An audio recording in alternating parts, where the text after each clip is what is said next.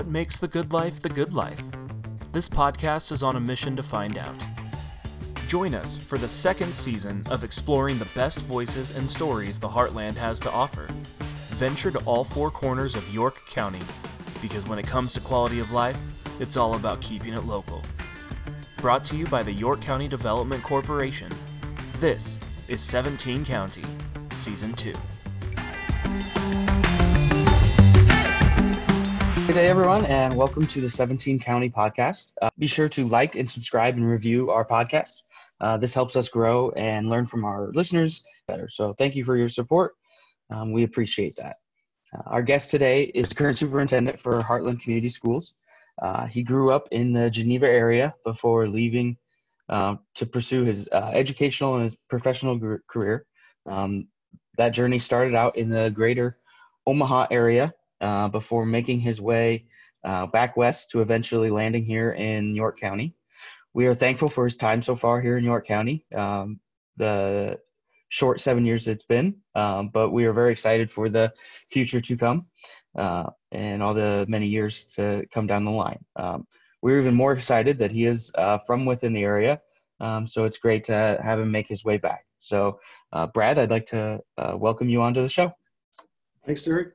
Yeah, thank you so much. We'll jump right in. Kind of what was life growing up like, down there in Geneva for you? What was school like for you at Geneva High? Just talk to me a little bit about that. A good place to grow up. Geneva's a very, I would consider a very nice sized community and had all the amenities, but yet was small enough that you knew most everybody in town and the teachers at school. Class sizes and things like that were about as good as I can imagine, I guess, growing up. A lot of activities, of course, summer baseball, and spent about every day at the pool, hop on the Stingray bicycle and ride to the pool every day. And did you do all sports, or were you mainly just baseball? I did participate in football, basketball, golf in the spring, and then summer baseball through high school, but people kind of watched out for each other. So it was good sized community. No, yeah. Geneva was great. I grew up here in York. I didn't get down to Geneva too often. I had a couple friends who grew up here in York, and then their family moved down to Geneva. So I made it down there a couple times to go to different events at the park or Legion ball games down there. It's a great community. I always, enjoyed, the time that I was in there and everything like that. So yeah, it certainly is. And then, I worked in a store front for every now and again down there in Geneva. And so it was, your downtown area is, fantastic down there in Geneva. And so that was really neat to always see. So how was your father, was the director for the girls training school down there. It's now kind of known as the Youth Rehab Treatment Center. How did his career path kind of have influence on your decision? Yeah, so that was the only job that I remember my father having. He started there in the late 50s and worked through the decades of the 60s, 70s, and 80s, retired in early 80s. So over 32 years, I think he was there as the director. Prior to that, he was a principal and history teacher, both in Chapman before he came to Geneva, and then all the way up into Verdigris area, I think is where he got his start. But it was a blessing to have grown up in that environment. Growing up out there, they were troubled kids, but we were out there every 4th of July. We went out to play softball with them in the summertime. We picnicked. I shot baskets and we hung out with Dad at work and things. Not often, but enough to be exposed to that environment. And it was a very good learning experience for us to see. Being very fortunate, raised in a very loving, very caring home, hardworking home, and then to be around those kids that didn't have that growing up and were in trouble and needed some redirection. And so I learned a lot from that. And Dad had his own unique way of exposing each of us, his kids, to that life and what you needed to do to show compassion for everyone, including those kids, and to work hard at trying to make things better for other people. So it was a great experience, all the way from, I can, like say, remember as a little one running around at 4th of July and playing softball, to more when I was in high school. And I can't tell you the number of Thanksgivings or Christmas Eves that we actually spent at home, because a lot of times those kids at the home, at the facility, would get homesick and want to run.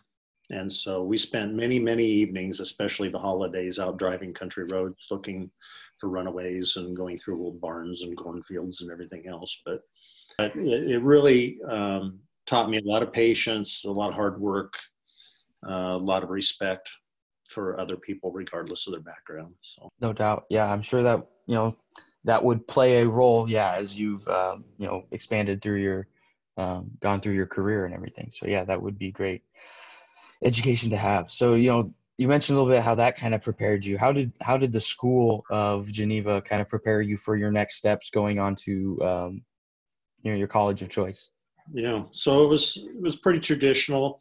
When I went through elementary and middle school, junior high, I guess we called it back then, we were actually in the big old building downtown Geneva that's no longer there. They had torn that down. But I was, my freshman year was the first year in the new building, the one they're currently using is Fillmore Central. So that was kind of a neat transition to go through that. Some of the things that had influences, I guess, would be those teachers that really had a good relationship with the kids. It was one of those situations where if something happened at school, you wanted to make sure you got home and told mom and dad before they did, because there would be double waiting for you if you got home. But they had those relationships with the parents to where it was not a problem to pick up the phone and talk to mom and dad. So that was probably good. That was good for us. But and little things like, we practiced, I don't know if you're familiar with Geneva area, but the school was in downtown, but the football field and track was out by the elementary school, clear on the east side of town. So every day we would gear up for junior high football, and then we would have to jog those 8 blocks or whatever, 9 blocks. Your warm up, yeah. To get to practice, and then after practice we'd have to hustle back so that the kids could meet the bus and things like that. So I couldn't imagine 8 blocks after practice. Yeah, that would not be. There's some good experiences that way too. No, yeah, definitely. So how did you make the decision to decide upon Dana College? Is that a family decision, or did you just take a visit there and fall in love, or how did you decide upon Dana? Yeah, so I looked at quite a few different colleges. I liked Dana in the sense that it was a smaller school. It was more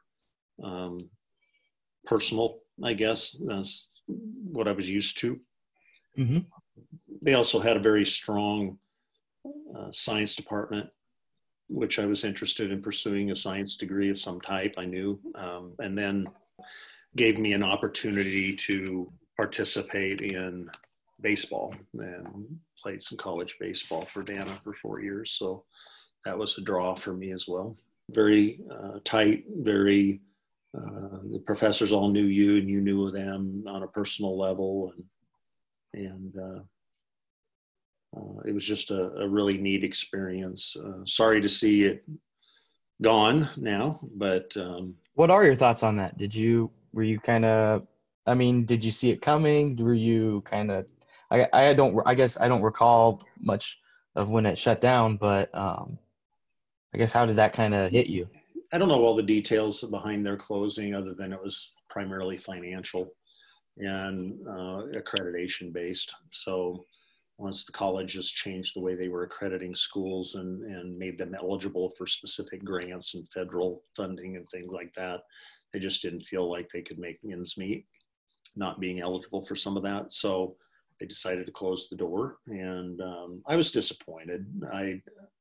I don't know if I was upset or saddened by it necessarily. It's an economical thing. They definitely served a purpose. It was a beautiful campus, and they did a lot of good work there. But you move on, and that was a long time after I had been there. So I didn't have a lot of connections back at Dana, but I enjoyed my time there. You're obviously you ended up with an education degree, but you said you were pursuing maybe science at one point. And so what were you kind of thinking there? And then how did you end up ultimately deciding upon education? Yeah, so this is one of the things I always tell our graduates now is that you don't have to decide and stick, with that. So I was actually studying for the medical entrance exam, the MCAT, up through my junior year as pre-med, and kind of thought I wanted to be a surgeon coming out. And then I guess I was influenced by some of the people that I knew on campus, and I'd always had a desire to teach others about things, and my passion, of course, was science. So they came out with, about my junior year in college, I would say, prior to that, you had to have a double major in 2 areas for teaching degree. They came out with a degree which was called a natural sciences degree. And so if I would take 3 additional classes, I could be certified to teach any science subject.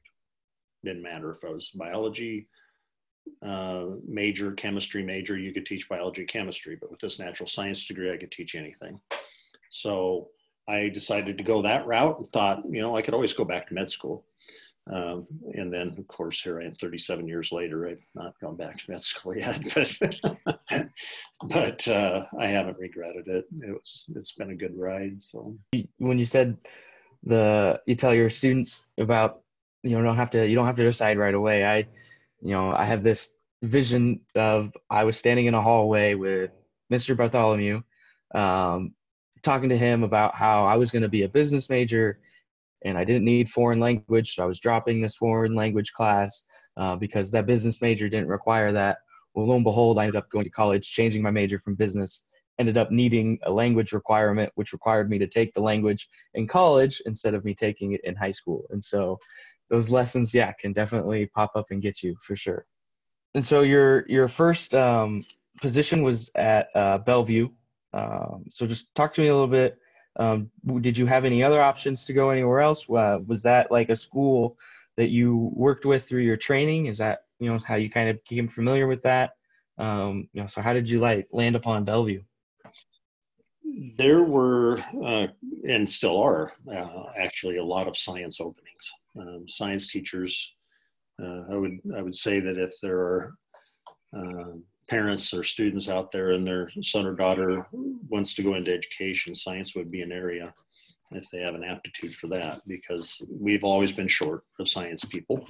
And so I had applied to multiple places. Bellevue called right away and set up interviews and went down. I liked the facility, liked the people.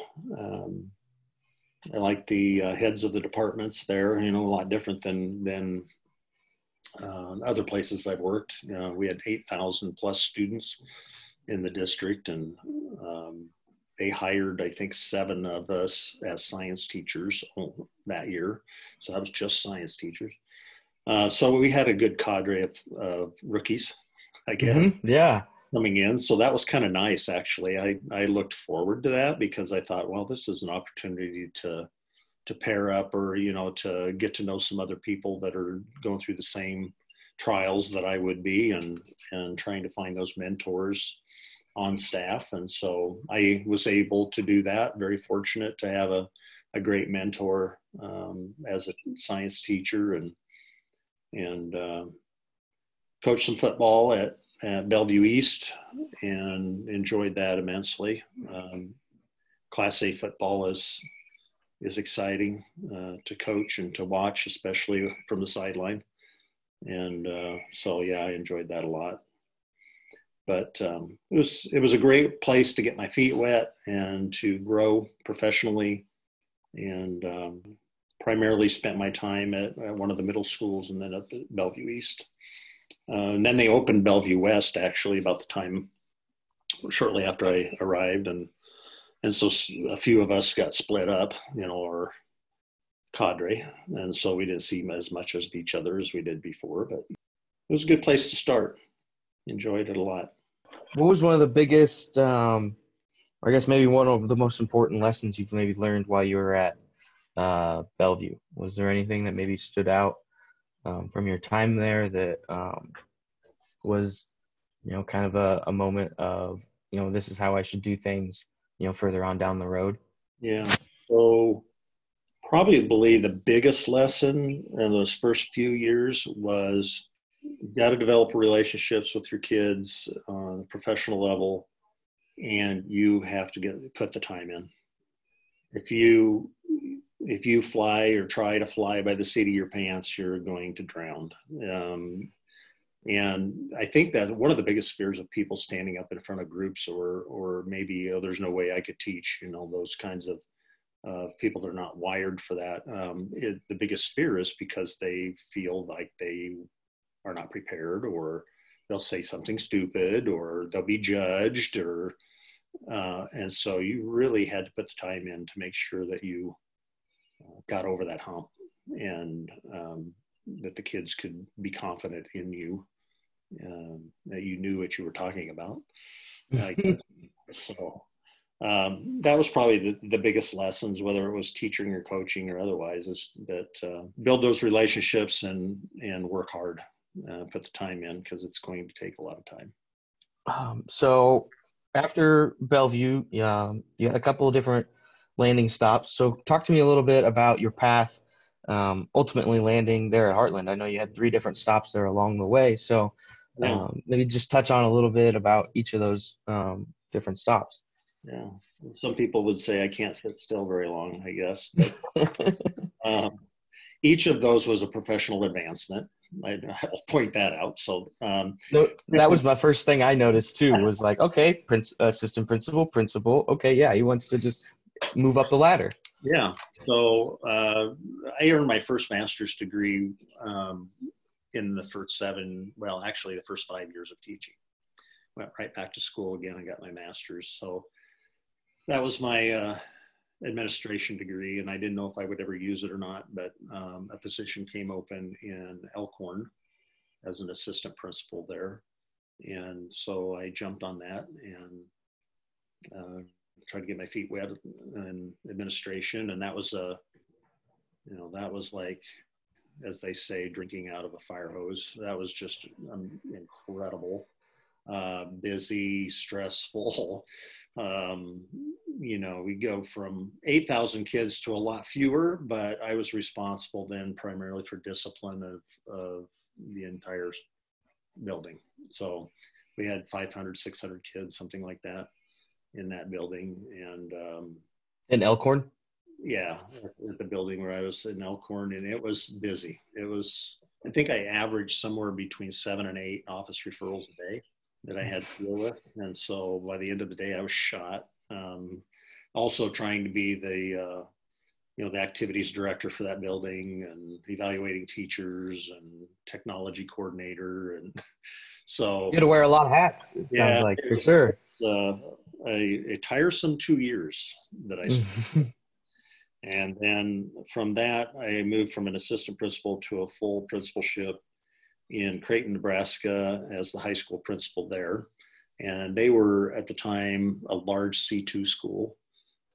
So quite a few kids, but it gave me an opportunity to be the lead administrator, I guess, in a building, and spent 13 years there, working with high school kids and staff, and in a town not much different size-wise than Henderson, actually. And then from there moved to... Quick question. What was the change like for you then, going from having 500 kids in your building to having 500 kids maybe in your district. Yeah. So yeah, that was a shift. But having grown up in Geneva helped that a lot. And looking back on it now, it was a great experience because to have those different levels, going from Class A school and going to a Class B, then to a C up in Creighton, had that correlation because of the or that connection because of my growing up in Geneva. So I felt very comfortable in that. And then after that, came back to Seward, which is Class B school, and was more a curriculum director and professional development training teachers and things like that, and did that for 7 years over there. And then decided, that's when I got my second master's degree, I guess, was when I was at Seward. And then the opening came up over here at Heartland, and I thought, haven't done that yet, and would kind of like to experience that and give it a shot. So I threw my name in and was fortunate enough to be selected as superintendent over here. So before we get too far into your Heartland, maybe explain a little bit, what is a director of curriculum? I think some people have maybe heard that position and maybe can guess that, okay, you put curriculum together, but it's probably more than that. Yeah, so regardless of what course is taught, there needed to be guidelines as to what the specific topics would be, what grade level, the length of the course, how it aligned with state standards, what materials you would use, which teachers would be able to teach that based on their endorsements. And so, as an example, if we wanted to revamp, say, the mathematics curriculum in Seward, we were doing that for K-12. And so it would be a matter of trying to align all of those grade levels with a math curriculum so that kids would have a seamless transition, not just in the elementary school, but when they jumped over to the middle school or from the middle school to the high school. And so making sure that all of the teaching was aligned. Just making sure that continuity exists all the way through the whole, each program. Yeah. And we always looked at research-based materials. So we wanted to make sure that it was proven that it works as long as you do it with fidelity. And so I met with teachers a lot and had a lot of meetings with them and talked a lot about which direction to go and scoured through materials. And back in those days, assessment was a big piece of that, as it is now, obviously. But back in those days, kids weren't sitting on a computer taking the tests. We were actually developing the tests ourselves. In-house. Yeah. In-house, yeah. And we had to run all the stats on that and make sure that they were valid and they didn't have any bias built into them. And we were running standard deviation on every question. And I, at one point, was submitting, spreadsheets for every subject, probably 30 columns wide and somewhere in the neighborhood of 1,000 lines. And there were about 40 of those spreadsheets a year that had to be submitted to the State Department. So I consumed a lot of time. Yeah, I was gonna say, you probably don't, sounds like you don't miss that. I don't miss that. That was a big motivator to become a superintendent, Get out from underneath. Delegation 101 there. Yep. So arriving at Heartland, what were those first years like? So this was your first superintendent role. This was the first time you were the buck stops here for the district. So what was that like? Well, like any new position, there's a learning curve. I had decided years ago, and by the time I got to Heartland, I had 30 years under my belt and over 20 years of administrative experience. So a lot of the basics had become fairly natural for me. I didn't have to think about a lot. Obviously, there were a lot of things that I had to learn that were new, whether personnel issues, contracts, some of the legal stuff was a lot more important than it had been in prior positions. But I was really fortunate to have stepped up through those roles and picked up a lot.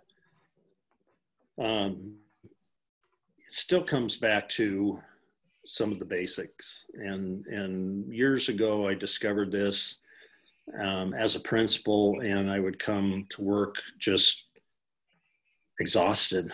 I would come to work exhausted. And it finally dawned on me one day that one of the biggest reasons I was so tired all the time was that I was focusing on the 3 to 5% of the kids instead of the 97% of the kids that were doing things correctly and knocking it out of the park every day. My days were being consumed by that few. And so I had to really shift my philosophy and not put those kids aside, because that goes clear back to my childhood, right? Dealing with the underdogs and working with the underdogs and building trust and all those kind of things. So they still have a soft spot in my heart. I'm still a fan of the underdog, and I'll work my tail off for those kids and those families. But keeping every decision focused around what's best for kids makes it a lot easier. And that's why we're in the business. And so when I get that, the buck stops here, hey, nobody can make this decision but you. What are you going to do? And they're not always easy. And a lot of times somebody in that equation is not going to be happy. That's part of it. You have to be able to deal with that. But if you keep the focus on what you feel is best for kids and lean on all that experience, you can get through what I tell administrators now and working with them is you got to have that pillow test. And if it passes the pillow test, you're in good footing. And basically what that is if you put your head on your pillow at night and fall asleep, then you made the right decision. But if you lay awake and stew about it, you probably need to go back and rethink it. So a lot of new things to learn, but I think that 20 plus years as an administrator prior made a huge difference for me, rather than stepping in as totally green. Right. Yeah, I think obviously, a lot of that time probably at Seward was probably very beneficial to what, maybe, I don't know, but it seems like a lot of what you've learned through Seward maybe, help, and obviously at the other stops too, but it seems like maybe Seward was maybe a huge kind of help to that. Yeah, it was. When you were, been a teacher, been a coach, been an assistant principal, was a principal myself, was kind of an assistant superintendent type of role in Seward. And so when I look at things here at Heartland as the superintendent, I can draw on all of those experiences. And, as a coach, what would I have expected? Or as a teacher, what would I wanted my superintendent to do in this situation? Yeah, you can you can take those experiences and say how, if I was a teacher and this happened to me, how would I react, or how, what would I do, or what would I want, like you were saying there earlier. So that's great. Yeah. So those first couple of years were probably a little different, just getting used to the community and getting used to everything, all the different other administrators, all the different faculty and everyone. So, what's the last few years kind of been like? Those first 3 years, it seems like you were just getting used to the community and everything. So what's kind of these last few years been like?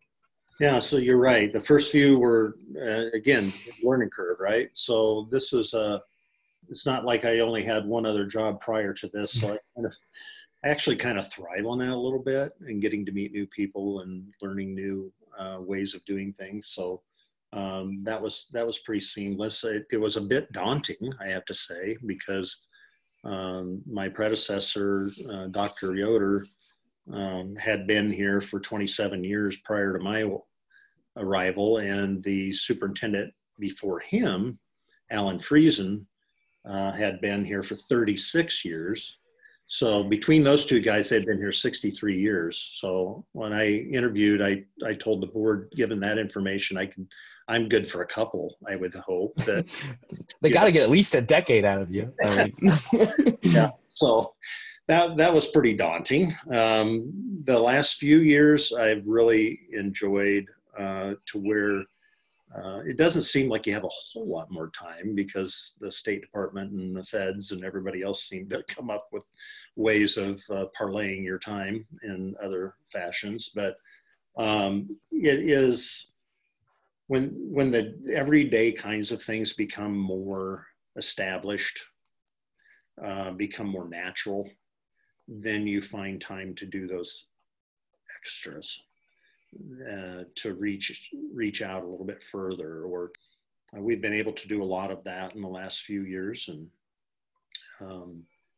trying to get to know more people in Henderson and Bradshaw.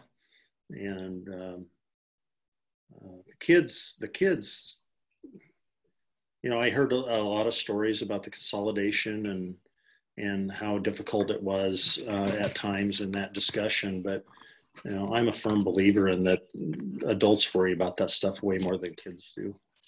And, and our kids have done a tremendous job, and they would go to battle for each other any day of the week. So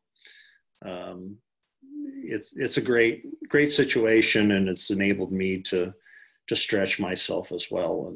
And obviously, as much as I've hopped around, I need that challenge. So so you mentioned a little bit about as you've gotten comfortable, you maybe can approach some other different changes that maybe you want to make. Is there anything that you're thinking right now, or is there anything that you have done recently? Any proposed policy changes, or any other changes that maybe you've wanted to do or maybe thinking about? When I was hired on, one of the things was to try to bring some things up to speed with technology, because that was a real hot topic at the time, to get that program up and rolling, to make some upgrades around the building, to start exploring some of the new curricular areas that were on the horizon at that time, such as career education and things like that. So those are kind of the tasks in front of me when I was hired. And we are a one-to-one school now, where every 7th through 12th grader has a laptop that we have them check out and use every day. And our elementary school, we have an iPad for every 2 students. So those are on a cart that any teacher can wheel in and use in their classrooms, and upgraded the network and things of that nature. And then a lot of updates around the building, fresh paint and furniture and whatnot. But so facility upgrades have been a big part of it. A couple of the projects, I guess, that are unique to us and somewhat unique across the state as well, is we revamped a courtyard area that when they built onto this building, kind of surrounded this area to allow extra sunlight to come into the classrooms. They needed exterior walls. Well, they built it in a square, so you had this courtyard. And it was overgrown and didn't really have a purpose other than collect rainwater, I think. So we revamped that, and with the support of the board and many teachers, kind of developed an outdoor education area. And so we have different plant species, and they grow vegetables and herbs and things like that for the foods class to use in there. And the ag department has a plot that they can plant different varieties of corn or produce. We have a little waterfall area where we can do pond studies and water samples and things like that as well. So that's been a neat addition. And then also, using federal grant money, we've upgraded in our industrial technology area out in the ag and back in the day called wood shop, but now industrial technology, right? Career and technical education. So we have a computer-driven plasma cutter to do metal signage, and then a computer-driven laser engraver and cutter, and then also a computer-driven mill to engrave. And so the last couple of years, we've kind of started a school-based business with no other purpose than to learn. And so we make little or nothing on any of our stuff. We cover our costs, and that's about it. But it's HCS Customs, it's called, and we're online, and the kids then take orders for everything from awards to gifts, and we try to push those things out with a high level of quality and give kids a good experience that way. Yeah. YCDC has actually purchased some engravings from y'all, and so I wish I had one right here so I could. But yeah, no, those turned out phenomenal. Yeah, we loved what we received, and so it's great that we could able to support some kids, learning, that those different processes and everything like that. Yeah, new challenges. Yeah, that's what we need for all these different students.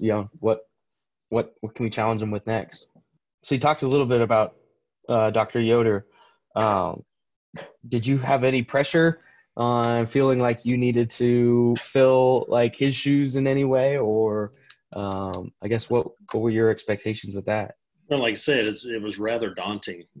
I was a rookie coming in, didn't know a whole lot about what it was like to be a superintendent, and then you follow guys that come on for 63 years. There's a little pressure there, and Dr. Yoder did a great job for a long time here, and the district was in great financial position, so I didn't really have to worry about that, which was huge, not having to fight that battle.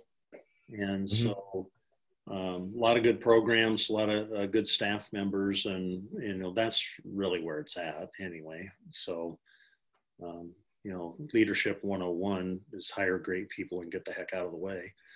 And yep, they are awesome here. So Dr. Yoder set that standard and was very gracious in answering a bunch of questions that I had in the first few months. And it just so happens he lives right across the street from me, so we still chat once in a while. Yeah. That is convenient. Yeah.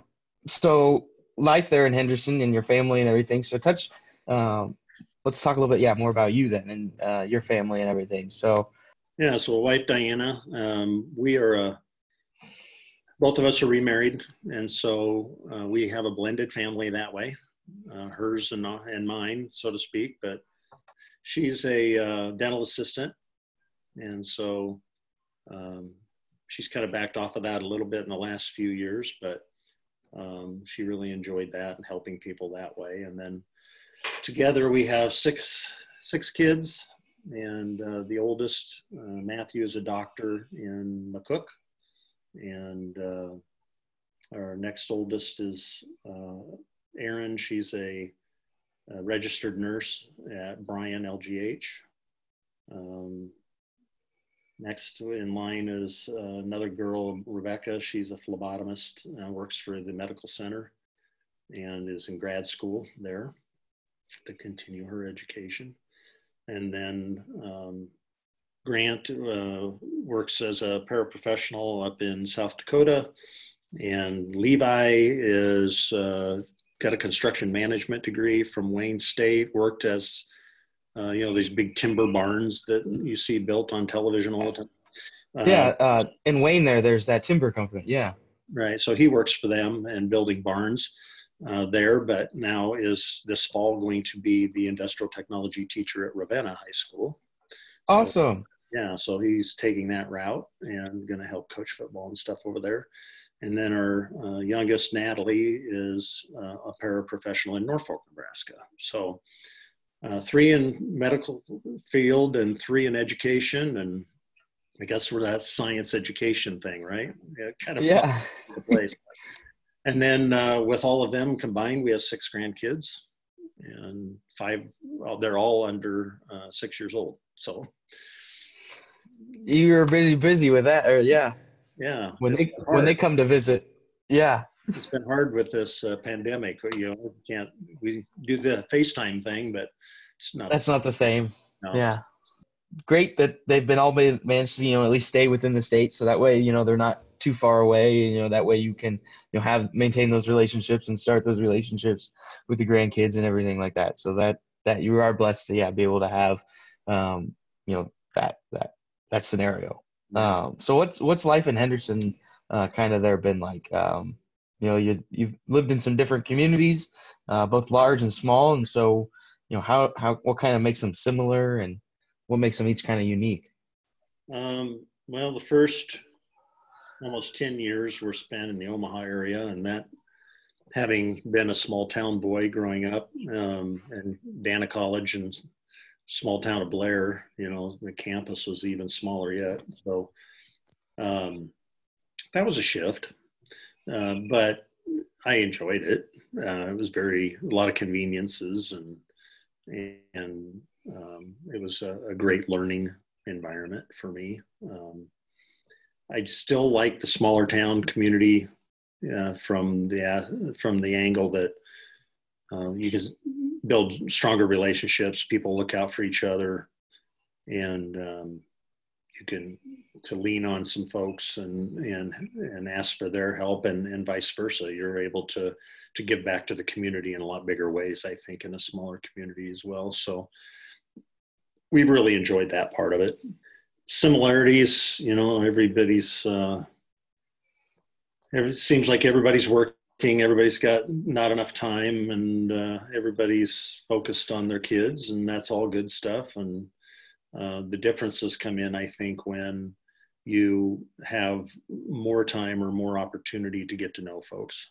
And so that's definitely different than it would have been in the Omaha area. I knew my neighbors, we knew a few other people we worked with, and beyond that, I could go to the grocery store in Bellevue as a teacher and not see anybody I knew. And I have 2 or 3 conversations every time I go to the grocery store now. Yeah. So that's okay. I like that. I like that part of it. So special about this area in Henderson, Bradshaw, and York County in general, I think it's just the focus on still, I think, in this area, and I'll be honest, and I'm not just saying this, I've told people this for years now, that of all those stops, this has been the most special for me, in that the families, the people that surround you, the businesses, everybody is just that little bit more focused on family and doing what's right and working hard and respecting one another. And it's been really, really, really good as far as the support that we have gained as a school district here. And I just enjoy that camaraderie, if you will, and being able to pick up the phone, back, like I mentioned before, when I was on the other side of that, I got home, because I knew the teacher would call and have a conversation. We can do that in small town Nebraska, and still, the majority of time at least, get really great support for the parents. And it makes such a huge difference in trying to grow kids, and if you're all on the same page. So that I will never take for granted. Of small town USA is that camaraderie and all rowing in the same direction. That was definitely one of the things I didn't realize growing up here. I grew up here. I took my first job in Indianapolis. So I was in Indianapolis, and then I had projects with that company where I was up in Maine, and then I was in Chicago. And so I was in these larger community. I mean, Maine was great because it was a small community. I really thrived there. I really enjoyed that community. But Indianapolis and Chicago, I mean, you just don't have that. Yeah, like where you could walk in and see someone and be able to have a conversation. Everybody's so focused. Even if you were to strike up a conversation with a stranger, it would be odd for them to be involved in that conversation. And so, yeah, I definitely took that for granted, when I moved away, and not everyone was as friendly as my hometown area was. And so that was definitely something that I noticed as well. Our personal bubbles are a lot bigger in the rural Nebraska. Yes. You live in the urban areas like you did, is like in Indianapolis, your bubble's pretty tight around you. Yeah. If you're within 2 or 3 feet of me, you're way too close. and I'm not going to make eye contact, right? Yeah. Yep. I'm going to avoid it at all possibility. I'm going to put in headphones and not listen to music. Oh, that's sad too, isn't it? We're losing that. That's too bad. It is unfortunate. Yep. So you probably have some other things that consume your time besides just work and family. So what are some other hobbies that you have there that you enjoy in Henderson? When I do have time, I love tinkering outside. Anything that gets me outside. So I love being outdoors, woodworking, working in the yard. We ridden a Goldwing for quite a few years. Camping, we like to get away and unplug, so to speak, for a few days at a time and just relax. It's a really, some people said, oh, you would never catch me camping. Well, I don't know if you call it camping, when you have a nice trailer that you can pull around, it's not too rough to camp. But the thing that we love most about it is that you can think about all the things that you should be doing or could be doing if you were home, but you're not. So you're not doing them. Yeah, you're not home, so you can't do it. So there's no reason worrying about it. So it helps us to unwind a lot and relax and definitely away. And then finally here, I just kind of want to touch on kind of Heartland's response with the COVID-19, and then what's we'll start with just the response and how you guys kind of responded, and then we'll kind of go from there. Yeah. So it's as you've seen, every school is doing something different, and that's all great. Every community is different, and however you do it is okay. I honestly believe that. When we had our initial conversations, we knew that this was going to get pretty serious, and we decided to focus on the way I described it to our staff was think about all of those things you've always wanted to do with kids in the classroom, but you've never had the time to do it because you always had to prepare them for state standards. You always had to prepare them for the next test. What are some things you'd really love to have been able to do with them, whether virtual field trips or project-based stuff or letting them explore different avenues of your subject area? And so that's where we tried to keep the focus for this entire time was on enrichment activities. And so we work hard in engaging kids often and try to get communication going there and touch base. But as far as you have to log in at 9 a.m. every morning for English class, we don't do that at all.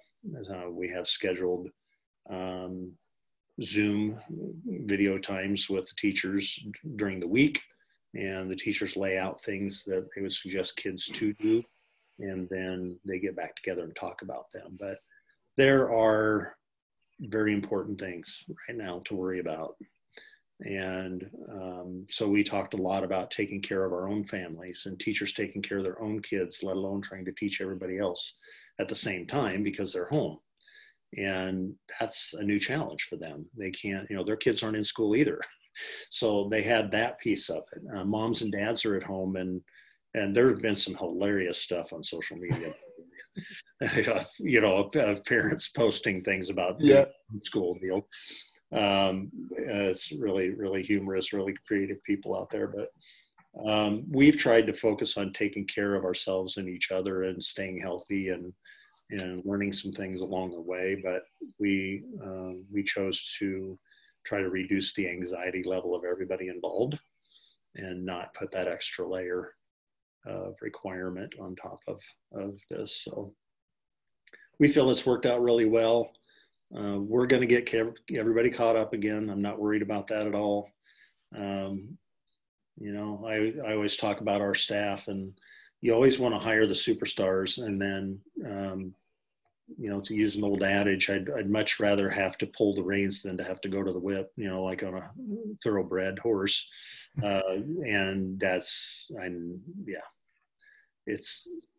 not a problem with our staff. So I'm not worried at all. Kids are great, parents are great, staff is strong, they do awesome work, and so we'll get people caught up. We'll get through this, and hopefully everybody comes out of it unscathed, and we'll refocus.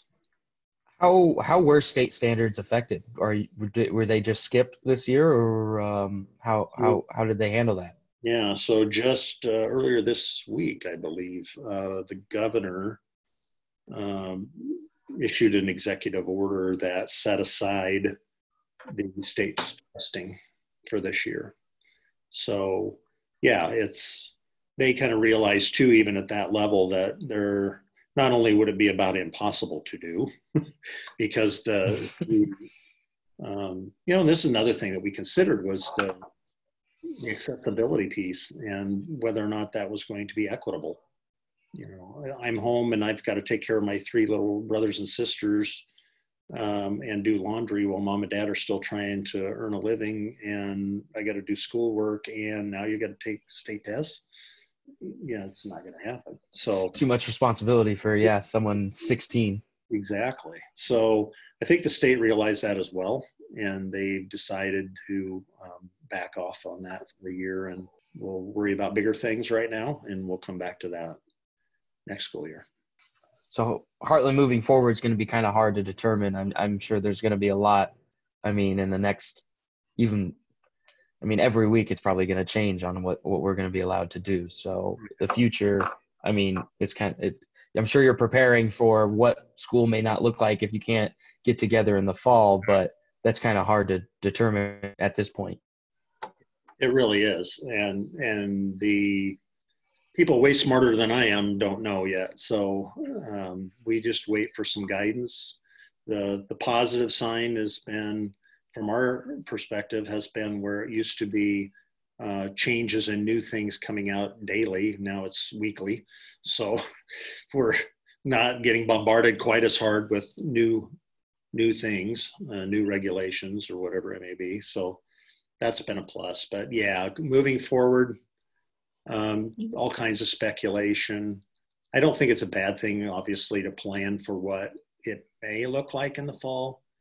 I'm really confident that if we are able to maintain our patience and continue social distancing and not get too stir crazy and do stupid things and spread this virus more than we've been able to control it already, I think there's a chance we'll be back in the fall, no problem. If we don't, then we're going to have to go to plan B. So, the running joke that I've had with a couple of parents that I've seen out walking past the house or whatever is, keep practicing the social distancing, because otherwise you're going to have your kids that much longer in the fall. So That's a motivator, right? Definitely. Cool. Everybody stay home so I can get you out sooner. Yeah. No, there's a lot of families doing some really cool things. Yeah. They really enjoyed having their kids at home, but yeah. Certainly. So you got about 5 minutes here. I know it's 2:00, but I got just some few questions here for rapid fire to end everything up. Okay. All right. So what's your go-to restaurant in York County? We don't eat out a lot, Derek. We really don't. Okay. That's yeah. But when we do, we like to stop in at Perks for lunch or grab a pizza at the Bulldog or Mexican food either in York, or maybe go down to McCool and eat out there. So we frequent a number of places, but we don't eat out a lot. So no, yeah. What's your favorite book that you have read, or if you're an Audible book person, what's like one you've listened to maybe recently? Most of the reading that I do is professional based. I don't really have a lot of time to read for pleasure. I probably should, but I don't. Probably the one most recent that I've enjoyed is called Nice Bike, and it's by a motivational speaker called by the name of Mark Schoenbrock.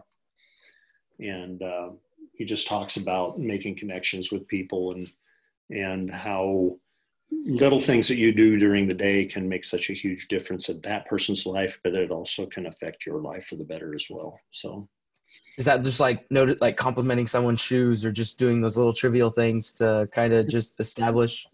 It is, the thing that he always refers to is, riding motorcycles. When you go to a motorcycle rally, what's the best compliment that a biker could ever receive?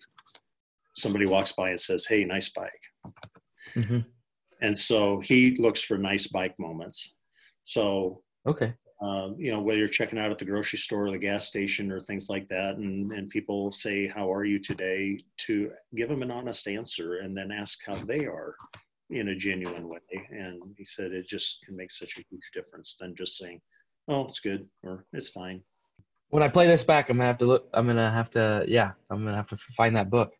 Give it add to my list. What is is there like a must attend event that you have each year in York County that you circle on your calendar as something that you kind of look forward to each year?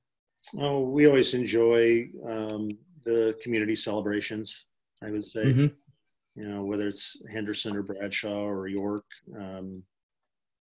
we enjoy those things, the picnics and the craft fairs and the parades and whatnot. It's a good way to connect with those folks as well. Our biggest one, of course, in Heartland is the Smorgasbord every year, which we had to cancel this year. But that's always fun to see the kids perform and whatnot, and hundreds of people that come through our building. But that'd be probably more as much work related as it would be pleasure related. But I'm gonna have to check out the Smorgasbord thing. I had not heard of that, and now I'm upset. Now I gotta wait for next year. Yeah, everybody needs to experience it. All right, and then the last two I have here, with it being right around draft time, I have a couple draft questions that I guess people have been asking potential draftees. So you've been given an elephant and all the supplies that you need to take care of it for the rest of its life. You can't give it away or sell it. What do you do with the elephant? It's not like a riddle. It's just what would you do with an elephant? I would probably teach it to roll over. Entertainment.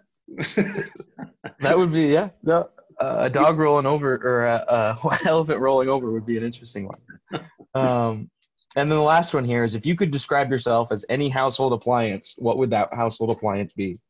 That I have never heard that question before, Derek. Probably would a stereo system be considered? Let's go with it. Yeah. So I do enjoy music. I love listening to that. I think it's a good way to escape, and so I always am looking for ways to occupy my mind and relax at the same time. So I'll go with that.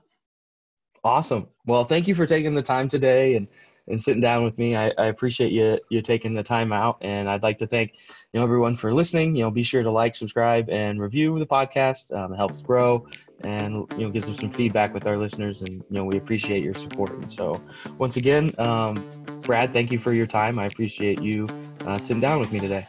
Absolutely. Be well. Thank you. You as well.